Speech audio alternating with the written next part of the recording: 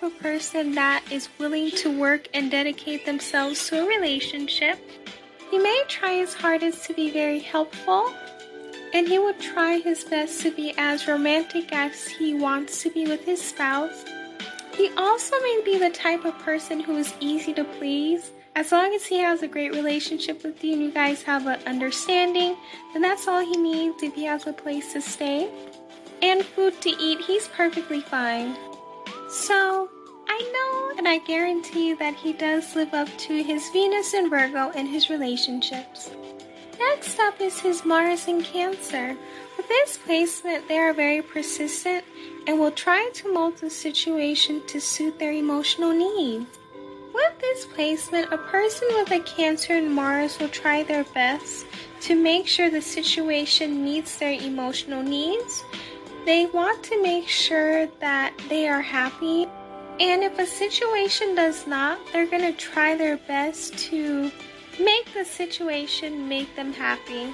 And because they're persistent, this more than likely is going to be the case.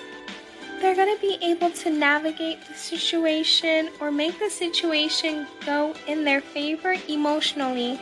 So this is something that is a great thing and can really help someone with a Mars in Cancer navigate through their emotions. And the fact that they can be persistent with making their emotions valid is something very beautiful and something very unique. Next up would be his Jupiter in Sagittarius. And when someone has this placement, they are people who use their enthusiasm and optimism outlook on life to attract good fortune.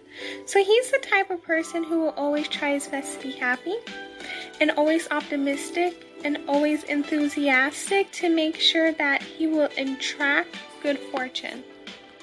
And this is something that he has done well, because if you do look at his demeanor, if you do look at his attitude, the way he speaks, the way he acts, you do see that he's always enthusiastic, always positive, always optimistic, and a lot of that has brought him the type of success that he's wanted and even more. So, since he continues to do this, he will continue to attract a lot of good fortune and a lot of success that he continues to have. Next up would be his Saturn in Libra. When someone has a Saturn in Libra, they tend to bend over backwards to ensure the right decision is made. And this is something that he will do with his Virgo placements. He's the type of person that will make sure that he reads as much as he needs to, make sure that he looks at previous experience before he makes a decision, because he wants to make sure that the decision he makes will not only benefit him for the now, but also for the future. And this is a great trait, because sometimes before we make decisions, we have to try our best to make sure that it's the right decision for us, and also look at examples before you make the decision, because sometimes looking at someone else's experience with a situation can really help you with making a decision that's great for you. Up next is his Uranus in Sagittarius. So, when someone has a Uranus in Sagittarius, they are something of a Renaissance person. They love to dabble in everything. They also have a strong intuition that is majority of the time always right. So Chris Hemsworth may be the type of person that loves to get into things that other people may not go into. They love to see new things, and they love to investigate things or read older things that have happened in the past. He may be also the type of person that loves to get into different things. Yes, he's an actor, but he also goes into bodybuilding. If you see a lot of his social media accounts, you see him being a dad and also cooking. And sometimes you see him in the outdoors having fun with animals and doing things that are different and unique. So he does live up to his Uranus and Sagittarius placement. Up next is another placement in Sagittarius, which is his Neptune. And when someone has a Neptune in Sagittarius, they thrive on a variety of exciting, uplifting experiences and learning new things. So he's the type of person that loves to do exciting things. And by him being an actor, by default, I know he does a lot of exciting things, whether it's new parts or getting to meet new people on the set or playing with the animals on set. So he loves to do a lot of things that are exciting. He loves to do things that are uplifting. You do see him doing a lot of exercises, bodybuilding, and that's something that is very uplifting to him. And he does love to learn new things. If you hear him on interviews, you do hear him talk about all the things that he learns and how he's able to learn those things.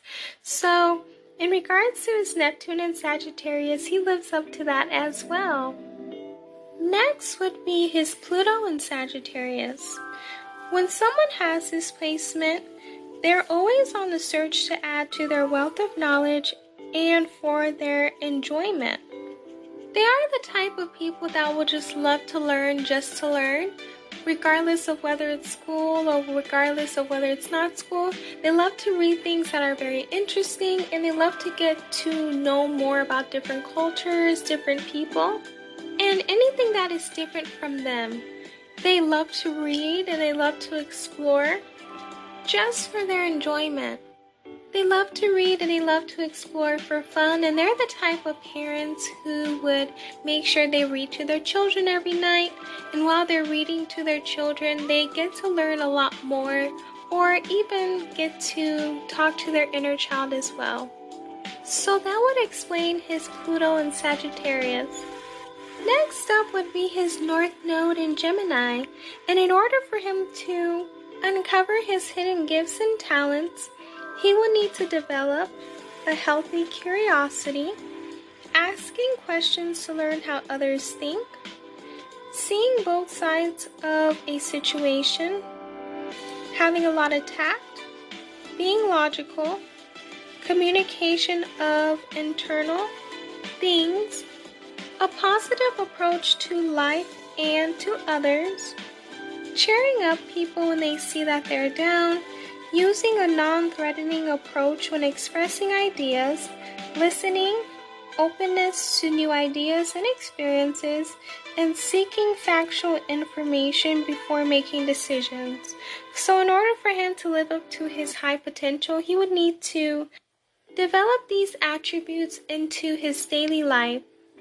Lastly would be his Chiron in Gemini, and when someone has this wound, they tend to have a difficult time speaking their truth. Chris may have been the type of person whose voice was unheard, or maybe he was judged, and he was always afraid of being misunderstood. And because of these things happening to him, he may be the type of person who is afraid or a little sensitive as to how others will receive his words. He may at times feel very rejected in conversations, and because of this, his thoughts may be scattered, and this can be confusing to other people.